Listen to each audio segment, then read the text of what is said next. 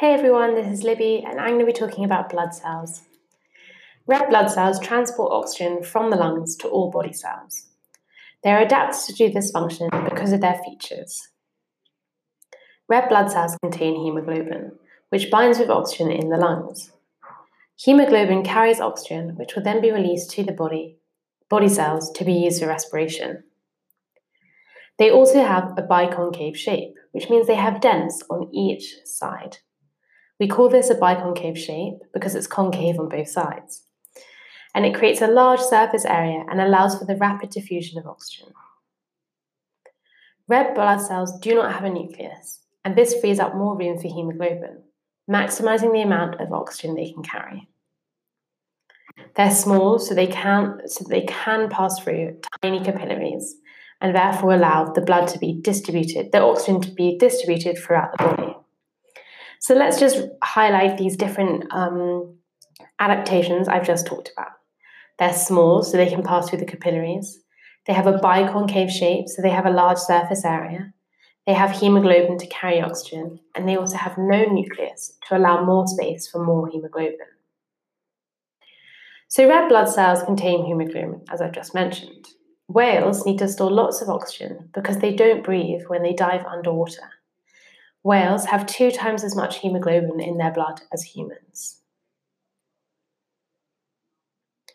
White blood cells defend against infections.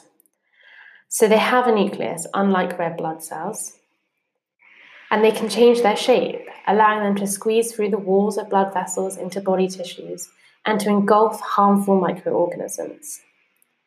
White blood cells are responsible for defense against infection, as I just mentioned.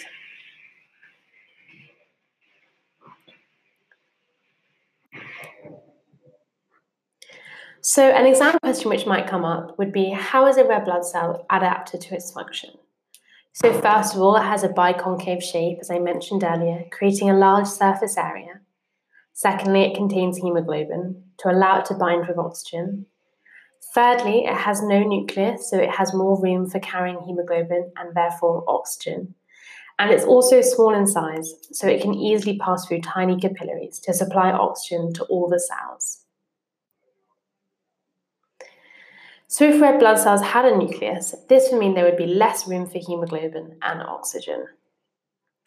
So the differences between red blood cells and white blood cells are that, first of all, white blood cells have a nucleus.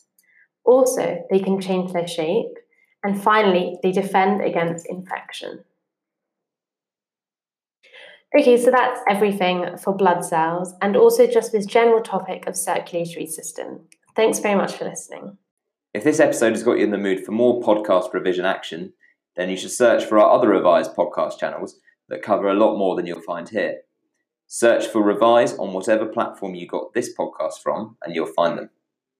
And while you're at it, if you could rate us 5 stars and subscribe or follow to all of our Revise podcasts that cover every subject you need, then that will help other people to find our podcasts.